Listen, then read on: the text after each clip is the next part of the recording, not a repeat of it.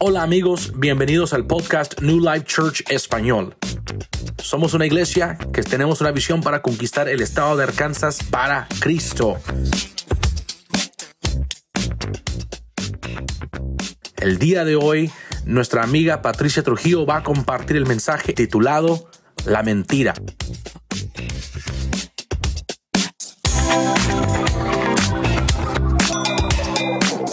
Bueno, ¿cuántos le dan un aplauso al Señor en esta mañana?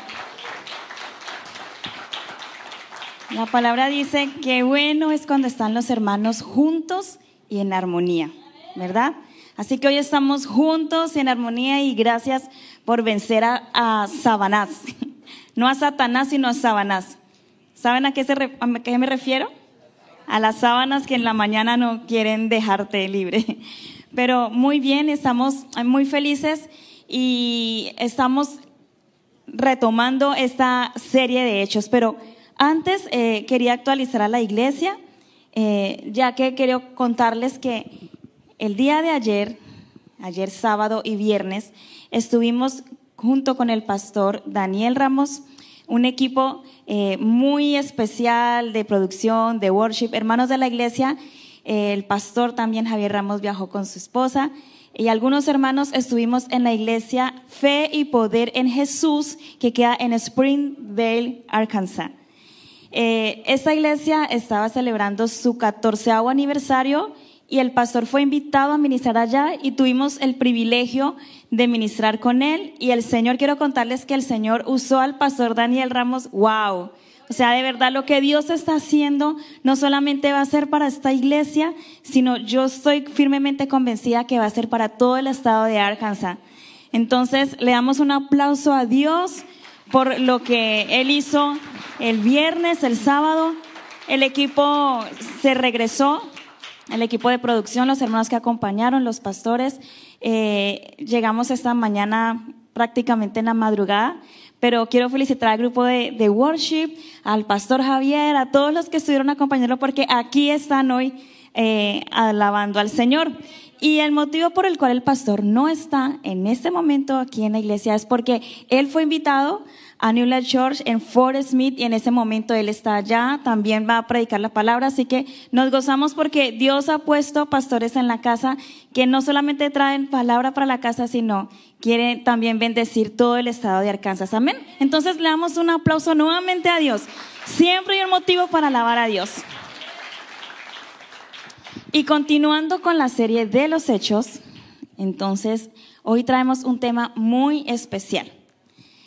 Nos hemos gozado, ¿verdad?, con lo que predicó el pastor Javier la semana pasada acerca de la iglesia, las 4 etapas de la iglesia y todo lo que hemos aprendido.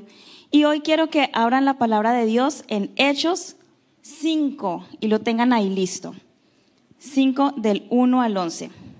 Pero antes, para hacerles una introducción, quiero que ustedes sepan que el libro de Hechos se trata se llama libro de Hechos, pero yo digo que debería llamarse el libro de los hechos del Espíritu Santo.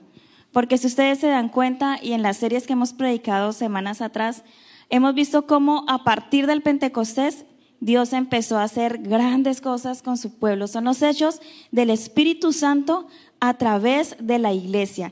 Y los hechos, quiero contarles que los hechos no se terminaron en el último capítulo. ¿Adivinen qué? Todavía estamos escribiendo el libro de los hechos. ¿Usted lo cree? ¿Y lo entiende? Somos la iglesia de Cristo y el Espíritu Santo está en este lugar y el Espíritu Santo sigue haciendo cosas. Entonces, el libro de los hechos se está escribiendo. Denle un aplauso al Señor por eso. Y bueno, hay demasiadas historias impresionantes en el libro de los hechos, pero hoy nos vamos a detener en una que yo digo, ay, ay, ay, diga, ay, ay, ay. Y es la historia de Ananías y Zafira. ¿Cuántos la conocen? ¿Sí? Ok. Y en esa historia nos vamos a dar cuenta que se parece un poco a lo que pasa hoy en día. Muchas veces nosotros decimos a toda hora, el diablo está ocupado. Fue el diablo. Es la culpa del diablo. Por ejemplo, alguien dejó un carrito de compras y usted tenía su auto estacionado allá en la tienda y el carrito de compras rodó y ¡pum!, le pegó al carro. ¿Y usted qué dice como cristiano evangélico? Aleluya. ¡Oh, Satanás! Reprendo al diablo. Mire lo que me hizo el diablo. Otro ejemplo. Es sábado y ayer creo que aquí también estuvo un día muy lluvioso y usted decidió quedarse en la casa y dijo, vamos a ver una serie de Netflix, y algo pasó y de pronto no hay wifi. Diablo, te reprendo, diablo, porque me haces la vida imposible, soy un hijo de Dios, el diablo está ocupado, ¿sí? O qué tal esta típica que a mí me ha pasado muchas veces, que llevo el celular y vamos manejando y voy mirando así el mapa porque mi esposo tiene un GPS interno, pero yo me pierdo hasta dando vueltas en la casa. Y entonces yo voy sosteniendo el celular y de repente, ¿qué pasa? Que cuando les ha pasado que se cae el celular entre el asiento y la consola donde está la caja de cambios, ¿quién lo saca de ahí? El único que me lo puede sacar es mi hijo porque su mano es muy delgada. Y entonces, ¿qué decimos? Alguien dijo, dizque, bendito diablo. ¿Ah? Pero rías, hermano. Yo los vi ahí en la alabanza así como muy quietos y yo dije, no, voy a hacer algo para que la iglesia se despierte y le dé, no sé, diga algo, diga aleluya, diga amén. No diga bendito diablo, porque eso no. Pero entonces es una costumbre que nosotros a veces tenemos de echarle la culpa al diablo. Imagínense, yo me imagino esta escena, el diablo así todo aburrido. Y Dios, ¿pero qué le pasó? ¿Qué le pasó a Luzbel? No, es que los evangélicos todo el tiempo me echan la culpa y pues tampoco. Entonces hoy lo que quiero que identifiquemos es, y nos vamos a desarrollar una gran pregunta, y es esta: ¿cómo ataca realmente el diablo a la iglesia? Porque estamos viendo al diablo en todo lado. Lo estamos viendo cuando se va al internet, lo estamos viendo cuando no nos alistamos temprano y se nos hace tarde. Sí ve el diablo, es que está siempre acá. Cuando tomamos una mala decisión nosotros sí pensamos que el diablo nos ataca todo el tiempo. Y es verdad, la palabra dice, el diablo viene para matar, destruir, robar, sí, para acusar. Pero ¿cómo realmente ataca el diablo a la iglesia? ¿Sí? Y vamos a hablar hoy sobre la mentira. Si usted quiere anotar, entonces escriba ahí, título, la mentira. Y vamos si usted también es de anotar, puede anotar ahí, escritura principal o texto bíblico principal, Hechos 4:32 al 37. Y usted lo puede abrir ahí, porque vamos a mirar qué pasó un poquito antes de la historia de Ananías y Zafira, ¿verdad?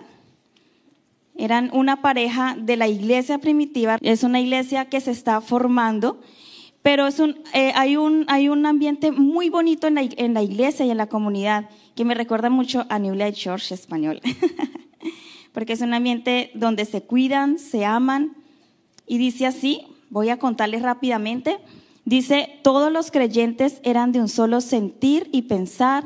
Nadie consideraba suya ninguna de sus posiciones, sino que las compartían. Los apóstoles, a su vez, con gran poder, seguían dando testimonio de la resurrección del Señor. La gracia de Dios se derramaba abundantemente sobre todos ellos, pues no había ningún necesitado en la comunidad. Qué bonito esto, ¿verdad? Que no había ningún necesitado entre ellos, porque los que tenían terrenos o casas los vendían y llevaban el dinero a los apóstoles para que ellos lo dieran a los que pasaban necesidad. Por ejemplo, y es un ejemplo, había un tal José a quien los apóstoles le pusieron el sobrenombre Bernabé, que significa hijo de ánimo, y él pertenecía a la tribu de Leví, era oriundo de la isla de Chipre. ¿Y qué hizo este José? ¿Por qué lo menciona la Biblia?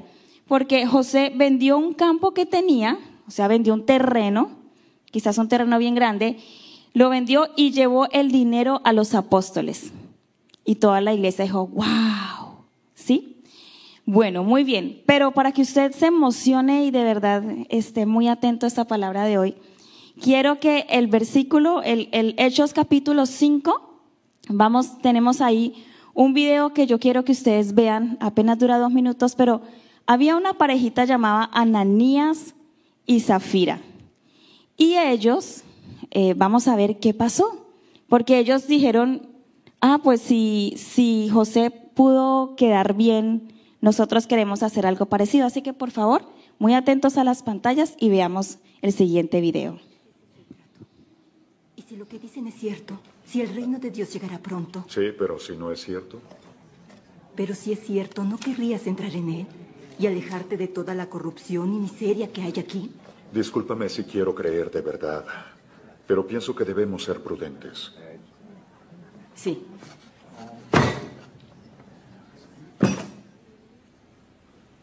Vendimos nuestra vieja casa por una nueva aquí.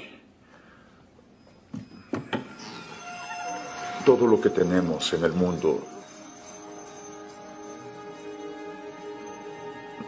se lo damos a Él.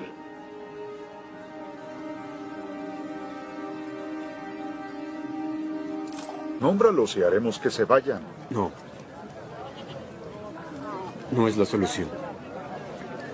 Entonces, ¿qué hay que hacer?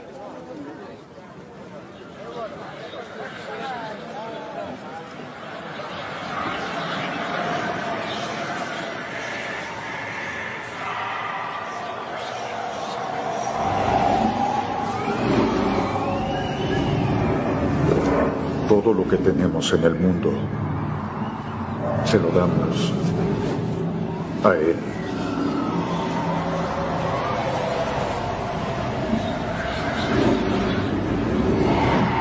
¿Te sientes bien? ¿Qué hay en tu corazón, Ananías, para mentirle al Espíritu Santo? ¿Qué?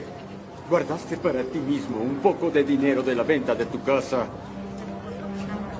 ¿Qué te hizo pensar en hacer una cosa así? Eso es absurdo.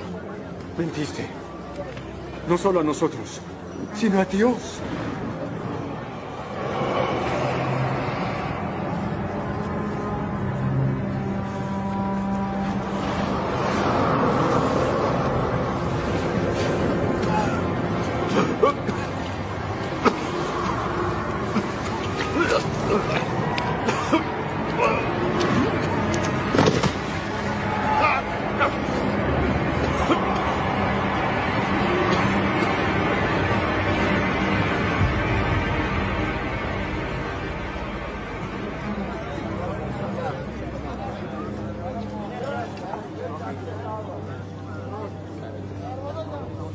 Sepúltenlo. Ahora. ¡Wow! Impresionante, ¿no? Sinceramente, si yo hubiera escrito el libro de los Hechos, tal vez no hubiera incluido esta historia porque asusta, ¿verdad? ¿Sí entendieron qué pasó? Pues dijeron, vendieron el terreno y dijeron, hemos vendido nuestra casa y hemos dado todo para él. Pero la verdad es que el Espíritu Santo le revela al apóstol que ellos habían guardado una parte y habían hecho creer a la comunidad, a la iglesia, que ellos habían dado todo, pero ellos se habían guardado algo para ellos. No había necesidad de decir mentira, y eso no queda aquí. Miren, luego seguimos en Hechos 5 del 7 al 11, ahí usted lo tiene en la pantalla, dice, como 3 horas más tarde de esto, cuando cayó Ananías al piso y murió, como 3 horas más tarde entró su esposa sin saber lo que había pasado. Pedro le preguntó, ¿fue esto todo el dinero que tú y tu esposo recibieron por la venta del terreno?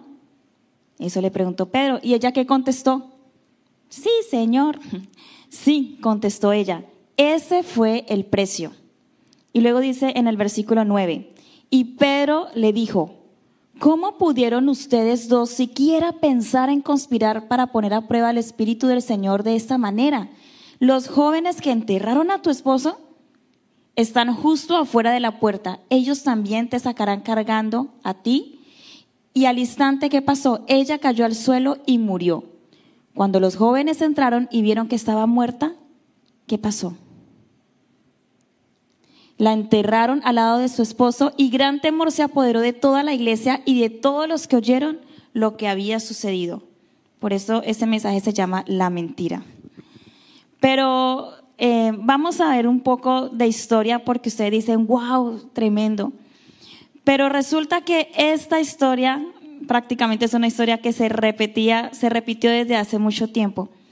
Me gustaría que, quiero preguntar, ¿cuántos de ustedes hace unos 10 años utilizaron unos software llamados LimeWire, Napster? ¿Nadie? Soy muy viejita, soy la más viejita. Bueno, quiero que vean esta imagen. ¿Recuerdan? Ahí, echen cabeza. Mire, allá, Ray. Yo creo que todos los gomosos de la tecnología, esto, mejor dicho, fue lo mejor que nos pasó hace 10 años. ¿Recuerdan?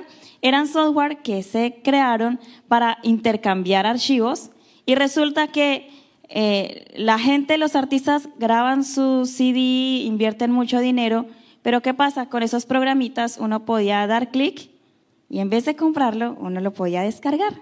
O un programa de X, Y, un software. Entonces, estos programas nos permitían bajar y descargar todo, películas, música, programas carísimos. Y en esta época esto fue tan famoso que nunca nos habríamos imaginado o considerado un problema robar. Pero la verdad, esto fue una gran mentira. Nos dejaron una idea de que como yo lo necesito y lo puedo usar, entonces sí lo puedo hacer, pero esto se llama robo, es una mentira. Algo que universalmente se ve como malo, como robar, se convirtió en parte de nuestra cultura. ¿Sí? Todos somos capaces de identificar qué es mentir, pero cuando algo que universalmente es reconocido como mentir, pero se vuelve parte de la cultura, ¿qué pasa?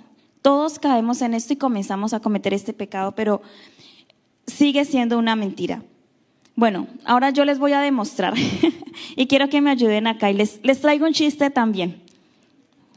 Ya se empezaron a reír muy bien. Bueno, voy a demostrarles cómo es tan fácil caer en la mentira, pero ustedes me van a ayudar. Vamos a suponer que yo estoy predicando y les voy a hacer una pregunta y cuando yo les haga la pregunta, ustedes todos van a levantar la mano y van a decir amén. ¿Listo? ¿Preparados? Ok. Bueno, hermanos, hoy vamos a hablar de la mentira y de los mentirosos. ¿Cuántos de ustedes recuerdan lo que dice Lucas capítulo 32? ¿Cuántos recuerdan? ¿Sí? ¿Recuerda lo que dice Lucas capítulo 32? ¡Qué bendición, hermano! Porque precisamente a eso me refería. El Evangelio de Lucas no tiene 32 capítulos, tiene 24 capítulos. ¿Sí ven? ¿Y por qué dijeron amén? Bueno, porque yo les dije, pero ¿por qué dirían amén? Cuando el pastor dice, porque el Señor dice, usted sabe lo que la palabra dice, y todos amén. ¿Por qué uno dice amén? Porque uno quiere que el que está sentado le diga, oh, ese hermano sabe Biblia. ¿Cómo sabe, verdad? Entonces siempre queremos quedar bien con alguien y ¿qué estamos haciendo? Estamos diciendo una mentira. Ok, entonces volviendo a nuestro texto, recordándole de Ananías y Zafira, recordemos que este escenario se repite por allá en Génesis. Recuerde cuando Dios creó a Adán y Eva, los puso en el huerto del Edén. En la mitad estaba el árbol del conocimiento del bien y del mal, del cual ellos no podían comer. Y vamos a mirar qué dice la escritura en Génesis 3, 1, la parte B hasta el verso 7. Dice, la serpiente está hablando. Recuerden que la serpiente le habla a la mujer y le dice, ¿de verdad le dijo Dios, no debes comer de ningún árbol en el jardín? Y la mujer le dijo a la serpiente, podemos comer del fruto de los árboles del jardín, pero Dios dijo, no debes comer del fruto del árbol que está en medio del jardín y no debes tocarlo o morirás. Ciertamente no morirás, dijo la serpiente. ¿Con que Dios les dijo que no comieran del árbol del conocimiento del bien y del mal? Porque morirán. Ciertamente no morirán, sino que sabe Dios que cuando coman de él, se os abrirán los ojos y seréis como Dios, sabiendo el bien y el mal. Entonces, cuando la mujer vio que el fruto del árbol era bueno para comer y agradable a la vista y también deseable para adquirir sabiduría, ¿sí? Hay algo que siempre, la mentira siempre tiene una razón. Es una idea engañosa que está motivada por un deseo que no está correctamente ordenado, un deseo desordenado. ¿Cuál es el deseo desordenado de la mujer acá? No es que tenía mucha hambre, no creo, ¿sí? Porque Dios les había provisto toda suerte de árbol delicioso a la vista, dice la palabra, sino que decía, deseable para adquirir sabiduría y no morirás. Y ella dijo, pues yo no quiero morir. Y además imagínese ser como Dios. Entonces, la mentira es ciertamente no morirás. ¿Y qué es lo que va detrás de esa mentira? Un deseo desordenado, un deseo que no está alineado con Dios. Y es, quiero adquirir sabiduría, no quiero morir, quiero ser como Dios. Entonces, ¿qué hace ese pensamiento? Esa idea se va procesando. ¿Y cuál es la consecuencia? Tomó un poco y lo comió. Tomó un poco y lo comió. Y ustedes ya saben qué pasa ahí. Cuando ella comió y le dio además a su esposo, a su marido, fue cuando fueron abiertos sus ojos y ellos se dieron cuenta que estaban desnudos. Y bueno, Dios los llama y los expulsa del jardín, ¿verdad? Entonces, esta historia es la misma que vuelve a repetirse en Hechos capítulo 5 con Ananías y Zafira. Una acción que está disfrazada con una idea engañosa por un deseo desordenado y que produce unas decisiones. Y es la misma batalla. ¿Quién estaba jugando en Génesis? El diablo, ¿verdad? El enemigo de nuestra alma. La palabra dice que el diablo es el acusador. Es el que viene a matar, a robar, a destruir, a acusar. ¿Recuerdan esta escena, Job? En el capítulo de Job, cuando dice la palabra de Dios que vienen todos los hijos de Dios y también se presenta el diablo. ¿Qué hacía el diablo ahí en la reunión de los hijos de Dios? Vino a decirle, Dios le pregunta al diablo, ¿usted dónde andaba? Y el diablo dice, no, pues de andar y merodear la tierra y andar por ella. ¿Qué creen que estaba haciendo el diablo? Pues sí, estaba ocupado. En realidad el diablo está ocupado, pero lo que le quiero decir a todos es, depende de nosotros, somos los que tomamos, permitimos y tomamos las decisiones, los que nos podríamos dejar influenciar de ser seducidos por una mentira o de decir no, la verdad me hará libre. Y el problema con el diablo, yo sé que en esta predicación no hay muchos amenes, pero yo lo que quiero hoy es dejar un mensaje en el corazón para la vida práctica, para decir ahora qué voy a hacer. Y la cuestión es que hoy la sociedad moderna nos ha pintado al diablo muy moderno, muy tieso y muy majo, ¿verdad? No lo imaginamos, las caricaturas nos lo venden como un muñequito de rojo con cachitos, ¿sí? O como un personaje que se para acá y le habla así cosas malas y sí, hazlo, ¿sí? Pero nos han desfigurado de verdad la figura del diablo. Y mucho, yo he visto como algunos cristianos dicen, no, el diablo realmente, tú eres el diablo. Los esposos, no, mi esposa es una diabla, ¿sí? Y hemos subestimado, ¿sí? Que el diablo es real y él está ahí para seducirte a la mentira. Pero nosotros hoy como cristianos, y yo quiero que ustedes recuerden que nosotros sabemos que el diablo es uno de los 3 enemigos de nuestra alma. ¿Quieren saber cuáles son los 3 enemigos de nuestra alma? Son el mundo, la carne. O sea, nosotros también somos nuestros enemigos, la carne porque siempre va de continuo al mal, y el diablo. Entonces, volviendo a Génesis 3, 1 al 7, vemos ahí cómo se está patentando la mentira. Y ya les voy a dar entonces ese otro ejemplo personal. Y no pudimos encontrar un ejemplo más preciso que este. Para que vean que esto también pasa en la vida práctica. Es, por ejemplo, Iván y yo, un día decidimos ponernos a dieta, ¿sí? O imagínese, usted se quiere ponerse a dieta porque quiere mejorar su salud. Hay una idea buena detrás de todo eso, ¿cierto? Pero ¿qué pasa si nosotros vamos a ponernos a dieta y empezamos a manejar por todo Conway y entonces empezamos a manejar y de repente pasamos cerca de Las Delicias? ¿Quiénes han ido allá a Las Delicias? Vamos a Las Delicias y nos miramos y ¿qué hacemos? No, mañana volvemos a empezar la dieta. Bajémonos, hagámosle. Entonces, ¿y qué pasa? Y nos bajamos y nos compramos un helado así grande. Entonces, lo que realmente deseas es estar saludable, ¿cierto? Pero ¿cuál es la mentira ahí?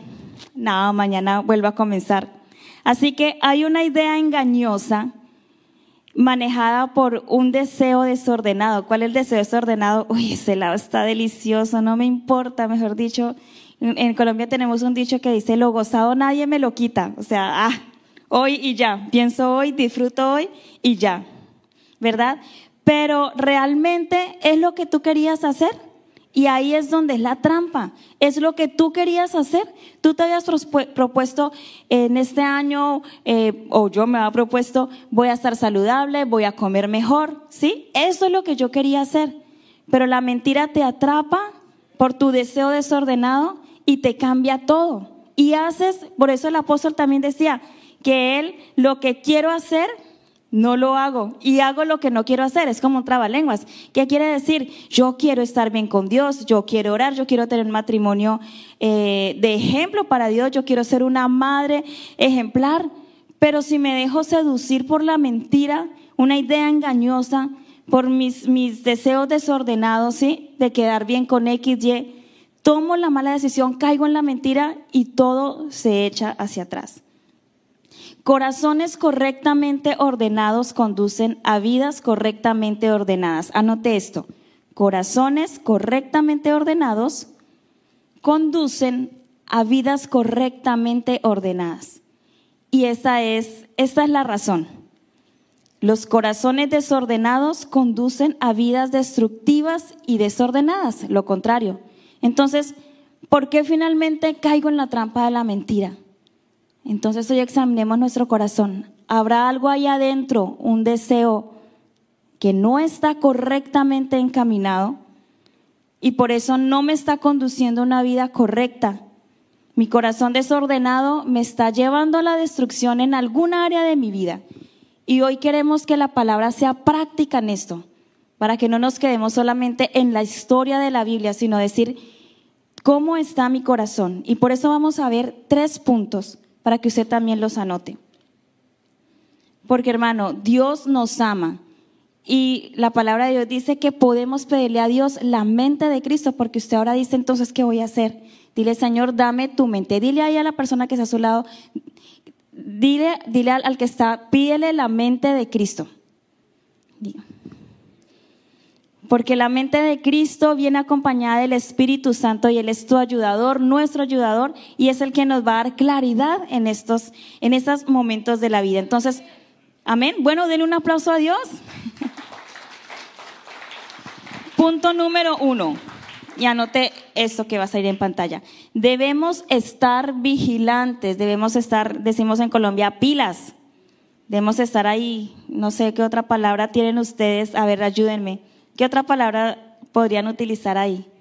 Alerta, pilas, despiertos, vigilantes sobre lo que estamos dejando que nos influya. ¿Qué te está influyendo? ¿Qué es lo que tú estás permitiendo que estás escuchando, que estás viendo, que estás compartiendo?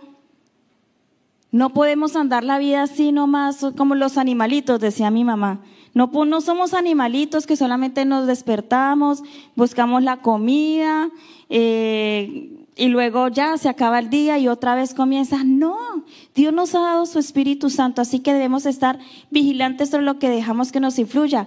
Hechos 5:1-3 dice: un hombre llamado Ananías vendió una propiedad, llevó parte del dinero a los apóstoles alegando que era el monto total. Con el consentimiento de su esposa se quedó con el resto. Entonces Pedro dijo: Ananías, ¿por qué has dejado que Satanás llene tu corazón? Mentiste al Espíritu Santo y te quedaste con parte del dinero. Se dejó influir. ¿Por qué has dejado que Satanás, y note este lenguaje, llena tu corazón? Llena tu corazón. ¿Te suena familiar esta frase? Llena tu corazón. Cuando somos cristianos estamos hablando de que se supone que nuestro corazón debe estar lleno ¿de qué? ¿De qué debemos estar llenos nuestro corazón? De Dios, del Espíritu Santo. Pero Pedro le está diciendo a ellos: ¿por qué has dejado que Satanás llene tu corazón? Wow, o sea, le está diciendo, usted está lleno de Satanás, ¿sí? Y a veces nosotros decimos: no, yo estoy bien, no diga eso, si yo soy cristiano, yo voy a la iglesia los domingos. Pero Ananías y Zafira eran unos líderes de la iglesia, a lo mejor servían, a lo mejor eran del worship, no sé, a lo mejor eran influyentes, era un matrimonio que de pronto otras personas admiraban, pero mire, se dejaron deducir por la mentira y dejaron que fueran llenos de Satanás. Así que no creo que ustedes quieran ser llenos de Satanás, ¿verdad? No creo que Ananías dijo: sí, Satanás, lléname con tu presencia. No. Sí, así que ustedes tampoco van a decir: quiero ser lleno de Satanás, pero estén alertas a lo que nos influye en nuestra vida. ¿Y qué es lo que pasó? Recuerden que un tal José llamado Barrabás, ¿cierto? Unos días antes había vendido un terreno, lo lleva a los pies de los discípulos. Imagínense qué alegría para la iglesia primitiva, a lo mejor eso sirvió para ayudar a mucha gente. Entonces, imagínense en esta escena para ser más prácticos. En la siguiente reunión pasaron: pase hermano José, mire hermanos, vamos a hacer un testimonio. El hermano José vendió su terreno y queremos hoy honrarlo porque gracias a él pudimos ayudar a la viuda del hermano tal y pudimos ayudar a pagar la casa tal. ¿Cuánto le da un aplauso a Dios por el hermano José? Y todo el mundo: amén, gloria a Dios. Hermano José, qué bendición. Usted es el mejor, usted, qué corazón tan bondadoso, tan generoso. Y Ananías y Zafira estaban sentados ahí en primera fila, diciendo: wow, mire toda la atención que está recibiendo ese José. Y dijeron: ellos pensaron: yo quiero esa atención también. ¿A quienes no les gusta ser reconocidos y ser alabados o elogiados? ¿Sí? Eso va en el corazón de todos los seres humanos por nuestra naturaleza pecaminosa. Pero eso fue lo que pasó. Ellos querían tener esa atención. El engaño quebranta el espíritu del engañador. Esta es una gran verdad. Y la integridad de la comunidad. La falsedad destruye el compañerismo. Era un engaño a toda la comunidad. Y la falsedad, y donde hay engaño, se destruye la integridad, se destruye el ambiente de la comunidad. Hicieron mucho daño con esta mentira. ¿Y por qué hacemos tanto énfasis en que fue una obra astuta del diablo? Porque mire, John Stott, un escritor, nos da el siguiente ejemplo y pinta la imagen de lo que sucede detrás de la escena de esta manera. Su primera y más cruda táctica para destruir a la iglesia, recuerden, fue la violencia física. Recuerden que el pastor Javier nos predicó y el pastor Daniel, cómo Saulo perseguía y asolaba a la iglesia y decía que iba de puerta en puerta y arrastraba y los sacaba y los mataba. Y eso fue la primera estrategia del diablo. ¿Pero qué pasó? Dice la Biblia que entre más persecución había, más la iglesia crecía y el número de los creyentes se multiplicaba. Entonces el diablo dijo: esa estrategia no me funcionó un ataque desde afuera, voy a atacar desde adentro. Y aquí es donde nosotros debemos estar pilas o alertas, porque muchas veces estamos solamente pendientes de afuera. No, ¿qué amigos se juntan con mi hijo de afuera? El jefe, el trabajo, lo de afuera, no me puedo hablar con esa gente impía de afuera porque me pueden influir. Pero alertas, porque en este caso en la estrategia del diablo estaba adentro en la iglesia estaba sucediendo esto. El corazón estaba inclinado hacia una idea desordenada. Satanás estaba tratando de socavar la comunidad del pueblo de Dios. Aquí somos una comunidad y por eso este mensaje es hoy para la iglesia.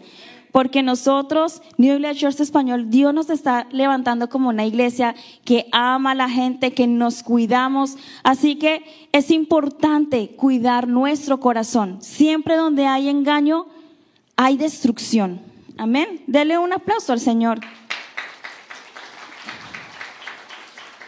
Mire esta frase para que la anote. Las ideas nos forman. Todo lo que haces comienza en una idea. Y todo pecado comienza con una idea. Alguna vez les explicaba que no nos levantamos y ya somos ladrones. No nos despertamos un día y nos hemos convertido en asesinos, ¿no? Todas las ideas nos forman y todo lo que hacemos finalmente comienza en una idea. Y así es el pecado. Comienza en una idea que se alimenta por una idea desordenada. Y hay algunos patrones a veces que se arraigan tan profundamente en nuestra mente. Piense usted, ¿qué cosa le está costando dejar? Seamos prácticos hoy. ¿Qué es lo que me está costando dejar hacer? ¿O qué es lo que no puedo empezar a hacer porque estoy cautivo? Y dice la palabra en 1 Corintios 10:5. Dice, llevemos cautivos todo pensamiento a la obediencia de Cristo. Entonces, recordemos, vuelvo a Génesis. ¿Qué pasó cuando la serpiente se acercó y le dijo, con que Dios le ha dicho que van a morir si comen del árbol? Y ella, ¿qué respondió? Ella no tenía por qué ponerse a hablar con la serpiente. Cuando el pecado toque a tu puerta, hermano, porque siempre va a tocar a tu puerta la tentación, ¿qué vas a hacer? ¿Vas a empezar a hablar con el pecado? Y como a decir, no, pues, a ver si me quemo, ahí con la fueguito y meter el dedito. No me quemo, sí me quemo, no me quemo. Eva no tenía que hablar con la serpiente, ella tenía que haber aclarado con Dios. Y la Biblia nos dice, entonces Eva le preguntó a Dios qué hacer. Tal vez si Eva hubiera dicho, ok, es momento, déjame aclarar con Dios esta idea, a ver si quién está diciendo la verdad. Pero ¿qué fue lo que pasó? Ella dijo, ¿no morirás? Yo quiero eso, yo quiero ser como Dios. Es imposible pecar activamente mientras esté activamente en la presencia de Dios. Y esta es una clave, ¿sí? De verdad, hermanos, y siento en mi corazón, porque a veces como cristianos nos conformamos y pensamos que porque realmente venimos a la iglesia, vamos a un life group, eso está bien, pero no es suficiente. Cuando nos cuesta dejar el pecado, hay que examinar. ¿Estás activamente delante de la presencia de Dios? Mire, yo lo he comprobado en mi vida, porque aquí todos somos pecadores. Pero cuando yo dejo de estar activamente en la presencia de Dios, comienzo a pecar. Y mi corazón se empieza a doler, y empiezo a decir, Señor, ¿pero por qué? Si yo te conozco, si he estado toda la vida en la iglesia, ¿por qué te fallé? Pero luego digo, he dejado de orar. He dejado de leer la palabra, no me estoy arrodillando como antes. Y yo me detengo acá porque siento en mi corazón que tal vez te has conformado solamente con venir a la iglesia y dice, listo, ya cumplí. Traje a los niños, los metí allá les enseñarán algo, listo, ya. Y comienza lunes, martes, miércoles, jueves, viernes. Te ocupas en la mañana, en la tarde, en la noche, tienes mucho trabajo, te acuestas cansado. Luego llegas el sábado, domingo, otra vez está acá. Pero ¿qué pasó entre semana? Y siento dolor en mi corazón realmente porque estamos tan ocupados y dejamos de estar activamente en la presencia de Dios. Y yo siempre les digo, esta palabra me predica a mí primero y quiero que les predique a ustedes también en esta mañana. Debemos mantenernos activamente en la presencia de Dios si no queremos pecar. Es una batalla constante. Te conviertes en la persona con la que pasas más tiempo. Anote esto, te conviertes en la persona con quien estás pasando más tiempo. ¿Pasas más tiempo con tu celular? Te vas a volver una aplicación. ¿Pasas más tiempo con una persona negativa que te está diciendo, no, eso no se puede, no? Yo creo que se te va a contagiar eso. ¿Pasas más tiempo con una persona que ni cree en Dios y no quiere saber nada de Dios y es tu mejor amigo? Y siento decir esto acá.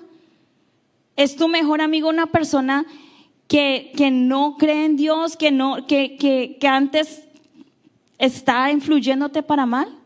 Por eso la palabra dice, no podemos tener comunión, la luz con las tinieblas. No quiero decir que tenemos que estar apartadas de las personas porque tenemos que alcanzarlas. Pero ¿quién es tu mejor amigo? ¿Con quién pasas más tiempo? Porque te conviertes en la persona con la que pasas más tiempo. Pero si pasas delante de la presencia de Dios, activamente en su presencia, ¿qué va a pasar? El Señor te va a transformar, te va a cambiar, te va a ayudar. Tú vas a estar ahí venciendo cualquier obstáculo, cualquier problema. Siempre hablan inconvenientes, pero el Señor dice que muchas son las aflicciones del justo, pero de todas ellas la libra Jehová. Punto número 2, porque ya me emocioné. El objetivo del enemigo es hacernos creer que la mentira de lo que queremos vale la pena conseguirla con mentiras. ¿A quiénes les suena este dicho? El fin justifica los medios. Y es una idea que le metieron a los niños. Yo me acuerdo, estaba estudiando y me enseñaron en el bachillerato, en la high school, que el filósofo dijo, el fin justifica los medios. Y eso les están enseñando a los niños en las escuelas. Que no, o sea, si tú lo quieres, tienes que se vale lo que sea por conseguirlo. Esa es la mentalidad de allá afuera del mundo. Eso es lo que le están enseñando a tus hijos. Eso es lo que tú también escuchaste. Y ese es el segundo punto. El objetivo del enemigo es hacernos creer que no importa, yo lo quiero, lo voy a conseguir. Hechos 5:4 dice, la propiedad era tuya para vender o no vender como quisieras. O sea, podía hacer lo que quiera. O sea, nadie te estaba obligando, nadie estaba diciendo acá, hermano, necesitamos un dinero. Nadie te estaba pidiendo eso. Podías hacer lo que quisieras. El dinero también era tuyo para regalarlo, para comprarse ropa, para guardarlo, meterlo en un banco. ¿Cómo pudiste hacer una cosa como esta? No nos estabas mintiendo a nosotros, sino a Dios. Así que él dijo, quiero la atención que le dieron a José, de sobrenombre, quiero esa atención y lo voy a hacer como me cueste. Y se comenzó a procesar toda esa mentira. Hagámoslo así, ordenémoslo así, dejémoslo así, digámoslo así. Entonces, hermanos, alertas. Y aquí hay una verdad que también quiero que anote. Lo que amamos en nuestro corazón, lo que usted tiene en su corazón, lo que usted piensa, ¿qué es lo que usted más ama en su corazón? ¿Qué es lo que está allá, que usted dice eso, mejor dicho? Lo que amamos en nuestro corazón tiene una influencia mayor sobre nosotros que lo que sabemos o amamos en nuestra cabeza. Por eso es que cuando la gente se enamora, pierde la cabeza, dice, ¿no?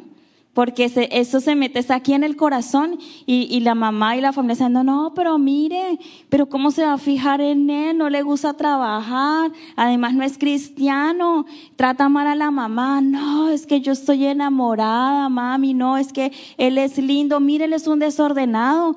Vaya, mire a ver si tiene toda la ropa debajo de la cama ahí porque nunca la saca a la lavadora. ¿Y quién le hace creer a esa muchacha que piense con la cabeza?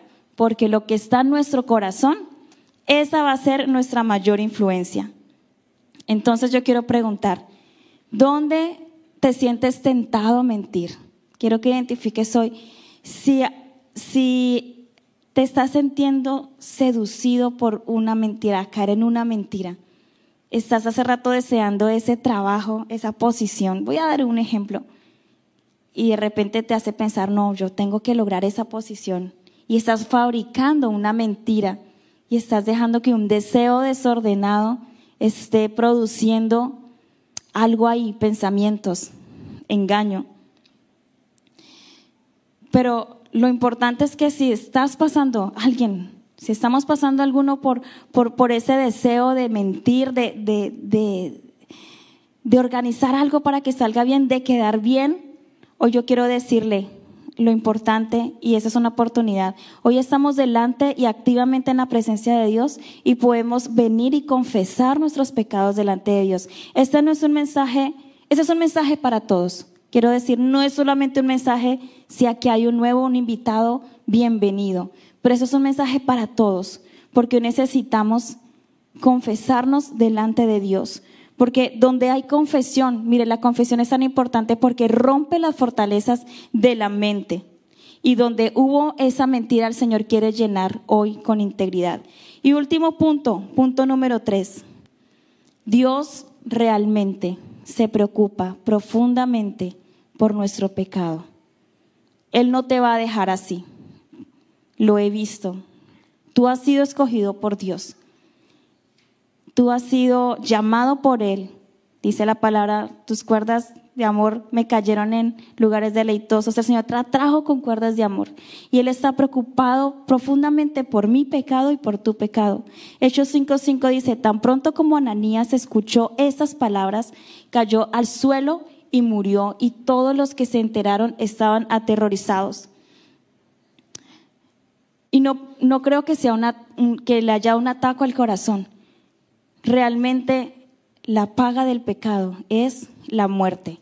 Y Dios tenía que mostrar algo así. Era una iglesia en formación como New Life Church. Llevamos 4 años. Y yo pienso que Dios quiere levantar tan fuerte esta iglesia que Él hoy está rompiendo toda raíz de pecado que haya querido entrar en tu vida, en mi vida. Porque el punto número 4 dice, debemos tener temor por la santidad de Dios. Ese es el punto número 4. Pero antes de eso, ahora usted dirá, pero si Dios es amor, si Dios es tan lleno de gracia y misericordia, ¿por qué lo mató? ¿Sí? Pero mira, en la Biblia está 2 veces escrita la palabra Dios es amor. ¿Saben cuántas veces menciona la Biblia que Dios es santo? Más de 400 veces. La santidad de Dios se refleja en que Dios es un Dios de amor, pero también Hebreos 10 dice que Dios es fuego consumidor. O sea, hermanos, Dios es tan santo, 3 veces santo, que Él no te va a dejar en tu pecado. Algo Él va a hacer. ¿Y qué vas a hacer? Vas a esperar a que el pecado y la consecuencia del pecado te lleve a muerte espiritual, a muerte familiar, a muerte económica, a muerte en las relaciones con tus compañeros, con tus prójimos, porque Él es santo y su santidad hace justicia. Él es tan santo que nos demuestra su amor aplicando justicia. Eso es como el papá. Dice, el padre al hijo que ama, corrige. Y Él es nuestro Padre. ¿Cuántos dicen, Él es nuestro Padre? Y Él nos va a corregir, porque una vida santa es una vida que va a traer sanidad. Si a usted le gusta este contenido, este mensaje, le invitamos a que comparte este mensaje con sus amigos y familia, y eso nos ayudará a poder compartir el evangelio a muchas más personas. Gracias por estar conectados.